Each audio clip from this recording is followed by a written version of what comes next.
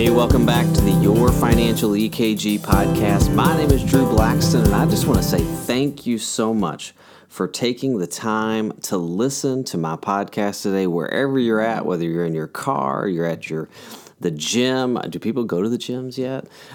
If you're exercising outside, maybe your gym is in your garage, whatever you are, I just want to say thank you so much for listening to the podcast today. And hey, if this is your first time with me, you can always look up information about me. Go to LinkedIn. I'm on there at Drew Blackston. You can also connect with me on YouTube at Your Financial EKG. Put out a lot of great videos on there about different financial topics. And maybe if you ask a question, we can put that video on YouTube.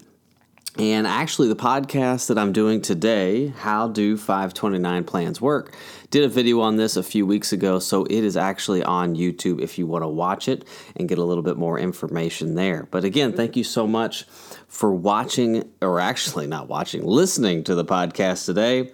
Let's dive right into this. I want to talk about today, how do 529 plans work? Because, a lot of us, I have two little kids, and so a lot of times I'm thinking about college, even though they're only 4 and 2 years old. I'm thinking about how I'm going to save for their college, how we're going to pay for their college. And, I'm not necessarily stressing out about that, but it is definitely something that, my wife and I talk about, we think about. We have, investing accounts that we set up for both the girls that we have said that, maybe they'll use these for college someday, and so we've got to think about what's the best way to pay for college? And so I wanted to give you one of the best ways that I believe that you can pay for college for a child or a grandchild, and that is through using a 529 plan. Now, only 52% of families in America have reported creating a plan to pay for college. Only 52% of families in America are actually planning or have a plan to pay for college. And we know this is so important because we see it all over the news, the student loan debt crisis. I think student loans are somewhere around $3 trillion, which is a ridiculous number. And so we don't want our children to go to college and come out strapped with debt. That's literally like sending them to college to get this great education, to jumpstart their life with a career, to jumpstart their life in a specific trade, and they come out with this 1,000-pound weight called student loan debt just dragging them down. So let's talk about how we can help eliminate that drag on our kids and grandkids, and that's through using a 529 plan. Now, if you think about the average cost of college right now, in-state college, the average cost is $21,950. So if you're in Florida, in-state would be like USF, UF, FSU. Out of state, $38,330. So if you live in a certain state and you said you're going to go out of state to a different college in maybe Tennessee or Alabama or Georgia, if you're listening to this in Florida, maybe you listen to this in Montana and your child wants to come to Florida because we have sunny beaches. Average out of state. Now that's an average. It's different per state, but the average is $38,330. Private school, private college, the average cost, $49,870 a year, okay? And then private higher end could be $70,000 plus. Obviously, Ivy League schools are going to be a lot more expensive for you to go there and them to tell you what to think. That is a joke. Okay. So as of January 2020, 45 million Americans had, I was wrong. I said $3 trillion. Actually, $1.64 trillion in student loan debt. Fewer millennials are buying homes, starting businesses, getting married because they're strapped with student loans. And keep in mind what the Bible says, and I love this scripture. It says the borrower is slave to the lender, right? The borrower is in bondage or in chains to the lender. Now, that's more figurative, but think about your cash flow. If every month you have a student loan debt, and every month you have to pay that student loan debt, that student loan debt is taking away a certain percentage of your cash flow every month. And if you want to buy a home, if you want to start a family, if you're wanting to own, start a business, those kind of things cost money. It costs money to have children, it costs money to buy a home, it costs money to, start a business. But if you have outflows of student loan debt or, credit card debt or personal loans debt, things like that, you are in bondage to that debt. You've got to pay that off, and that goes out every month. So it gets added on top of what you're trying to accomplish. And that's why you're seeing people or millennials especially, not buy homes, not start businesses, and unfortunately not start families, which we need more families, good families here in America. And so 529 plans are a great way to help plan for college for your kids. And I'm going to give you some reasons why that I believe that 529 plans are probably the best way to save for college. And at the very end, I'll give you one more tip for saving for college. But I believe that 529 plans are one of the first best ways to save for college, because you can actually use a 529 plan to pay for K through 12 school and college. So if you have a generous grandparent and they want to pay for private education from kindergarten all the way through senior in high school, you can use a 529 plan to do that, as well as using a 529 plan to pay for college. And the thing that's really nice about 529 plans over other college saving plans is there's no income restrictions when it comes to a 529 plan. That means that you're not restricted on how much you can put into the plan based on your income.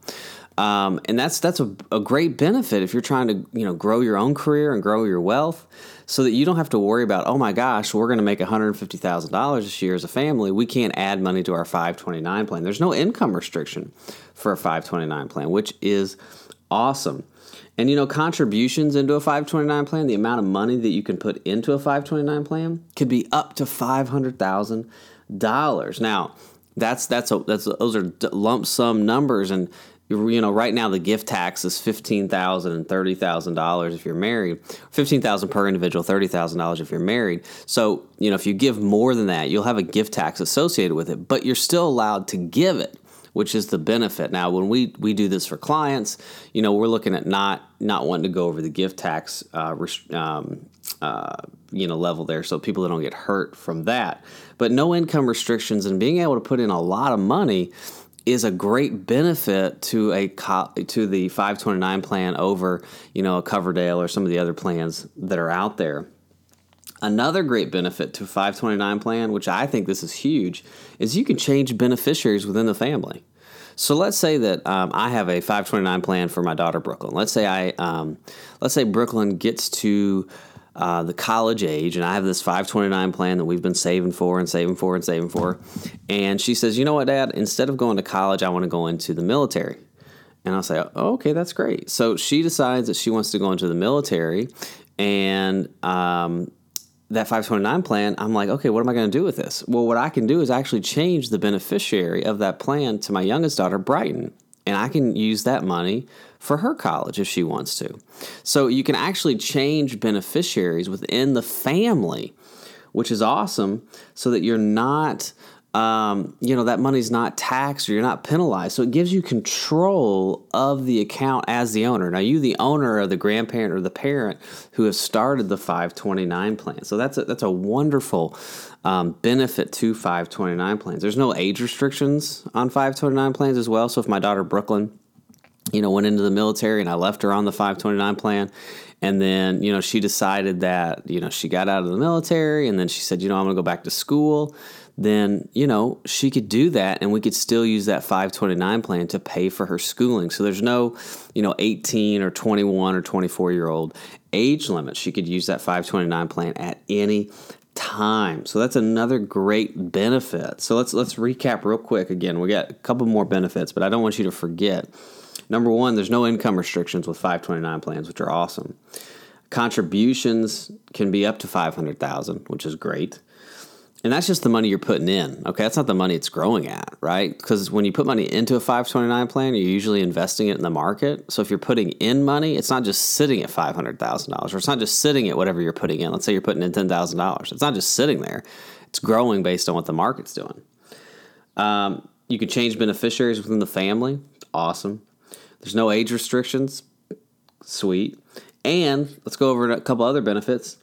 There's no 10% there is a 10% penalty if not used by college by the beneficiary, but that 10% penalty is like, so let me just back up.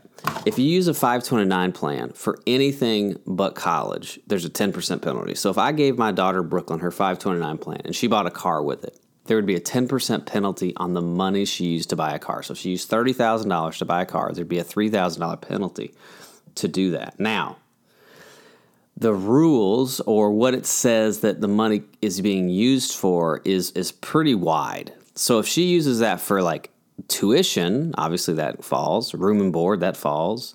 The cafeteria, supplies, things like that. So she has a wide range of options to use that money to not get that 10% penalty. So as long as it's being used for college expenses, then she is not going to be penalized. So, maybe she needs to buy, her books. She can use that 529 plan to buy her books, to do the cafeteria sign up. And most of these colleges, when I went to USF, when you think of cafeteria, it's not like you walk up and you get your square pizza or whatever. I mean, it's like there was a Beef O'Brady's in our cafeteria. So, I mean, that's, and a Starbucks. So that's a pretty big deal to be able to use the 529 plan for that.